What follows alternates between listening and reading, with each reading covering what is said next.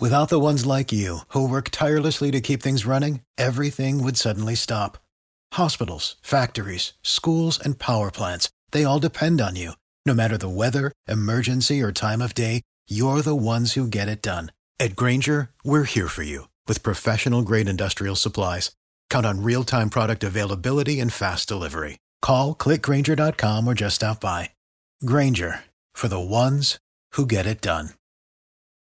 Hey Badger fans, welcome to the first official episode of the Open Gym podcast here on BadgerExtra.com. Make sure you subscribe to BadgerExtra.com to get exclusive content like this, and our Badgers Legends series, and our This Week in Badgers History video series. Let's get started with the Gym's Gem, where I pick a topic and give you my thoughts on it. College football season is about to get underway, and we know what the pollsters expect of the Badgers. UW is ranked number 18 in the AP Media Poll and number 20 in the Coaches Poll.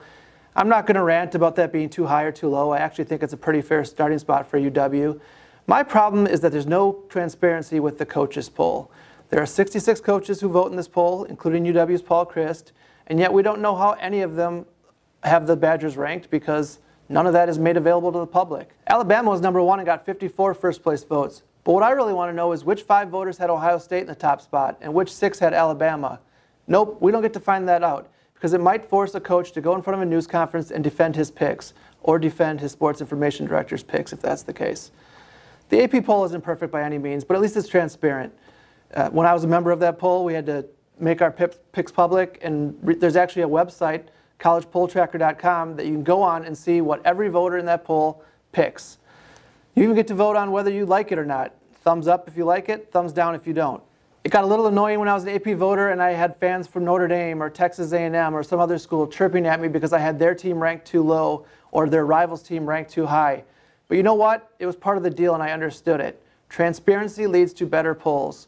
What does Paul Chryst have in his top 25? We'll never know. And to that, I give a big thumbs down. Now let's move on to this week's mailbag, where I pick a few featured questions each week and answer them for you. This week's first question comes from @Pilprint on Twitter. What is Graham Mertz's ceiling this season? Well, there were a lot of Graham Mertz questions in the mailbag, so make sure to check out the rest of it this week. Here's what I'd like to see from Mertz this season. A higher completion percentage, he was at 59.5% last year, and a touchdown-interception ratio of 2-to-1 or higher. Last year he actually had more interceptions than he had touchdowns. It was 11 picks, 10 TDs, so that number wasn't even 1-to-1. It's got to go up. Doing that, just accomplishing those two things would be a significant step forward from last season, but I really think Mertz can pull it off. UW can ride this running game with Braylon Allen and Ches Malusi a long way, but they need Mertz to complete passes on third down and, most of all, limit his mistakes. Here's what kind of season I'm envisioning for him. Maybe complete 62 to 63% of his passes for something like 2,500 yards, with 15 to 18 touchdowns and his interception total around 7 to 8. If he can fall somewhere in that range, I think that's a season that can take UW to a Big Ten West Division title. Next question is also about UW football and comes from @BuffyBadger4. Obviously playing Ohio State will be an extreme challenge for the Badgers, but what under-the-radar game do you think will give Wisconsin the most trouble? All right, if I'm ranking UW's road games in terms of most difficult, I'd obviously start with Ohio State, but then I'd probably go Michigan State and Iowa. There's one more game that stands out as being kind of a tough game that may be under the radar for a lot of fans, and that's at Nebraska on November 19th. For starters, the placement on the schedule is one thing that concerns me. It's after the game at Iowa and right before the Badgers play Minnesota in the battle for Paul Bunyan's axe. We know how badly Wisconsin wants to get that axe back after losing at Minnesota in the regular season finale last season. That game cost Wisconsin a chance to win the Big Ten West. Plus, I think Nebraska's going to be better this year. I actually think there could be a bowl game. Maybe I'm just drinking the Scott Frost Kool-Aid, but I look at that team as being one that was really close last year.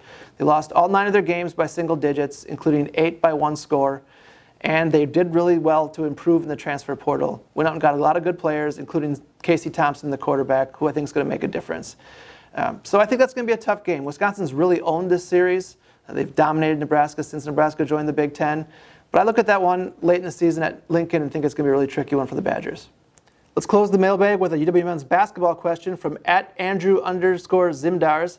How much is there to read into the Badgers going 4-0 on their French exhibition trip? Anything that stood out to you as noteworthy to watch heading into the season? Well, I was pretty adamant in last week's mailbag that you shouldn't read too much into games that you can't watch. And none of these games were streamed. You really had to rely on a box score, and I think that's really dangerous in terms of taking away any grand conclusions from games like that. So let's start with their record. 4-0, glad they won all their games. However, I don't think the level of competition was all that great. So going 4-0 really means nothing to me. What I'm more interested in is what Greg Gard thought of the trip. And our Abby Schnabel actually got a chance to catch up with Gard after the Badgers got back from France. Here were some of Gard's takeaways that I thought were telling. He thought Steven Krall made a jump, especially in terms of physicality. He thought Jordan Davis played with a ton of confidence over there. And he liked what he saw from Connor Essegian in his first action with the Badgers since joining the program in June. Those, frankly, are three guys that I'm curious about heading into the next season, and I think to have some positive things happen to them over in France was a good thing for this program and for those guys. Now, like I said, I warned you about getting too high or too low based on what happened over in France, and I stand by that. There's a long ways to go between now and the start of the season, but I do think this was a valuable experience for the Badgers. It can be a good growing experience for them heading into the season, and I think it's good that Greg Gard liked what he saw over there. Here's what to watch for this week on Badger Extra.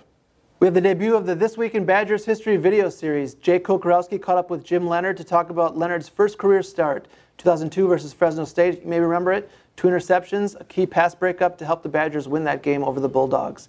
Braylon Allen is the cover subject of our 2022 Badger preview section, which runs Sunday in the Wisconsin State Journal. Colton Bartholomew had a chance to catch up with Braylon for a feature story and some really interesting stuff from Braylon going into his second season with the Badgers. Also, be sure to catch out coverage from the UW Volleyball season opener. Badgers head down to Texas this week for games against TCU and Baylor. Thanks for watching the premiere episode of the Open Gym podcast. If you have a question for me, tweet me at JimPolzine_WSJ. You can subscribe to the podcast wherever you listen to podcasts, and subscribe to Badger Extra. The site and app will have everything for Badger sports fans, but you can't get all the exclusive videos and interviews if you don't subscribe.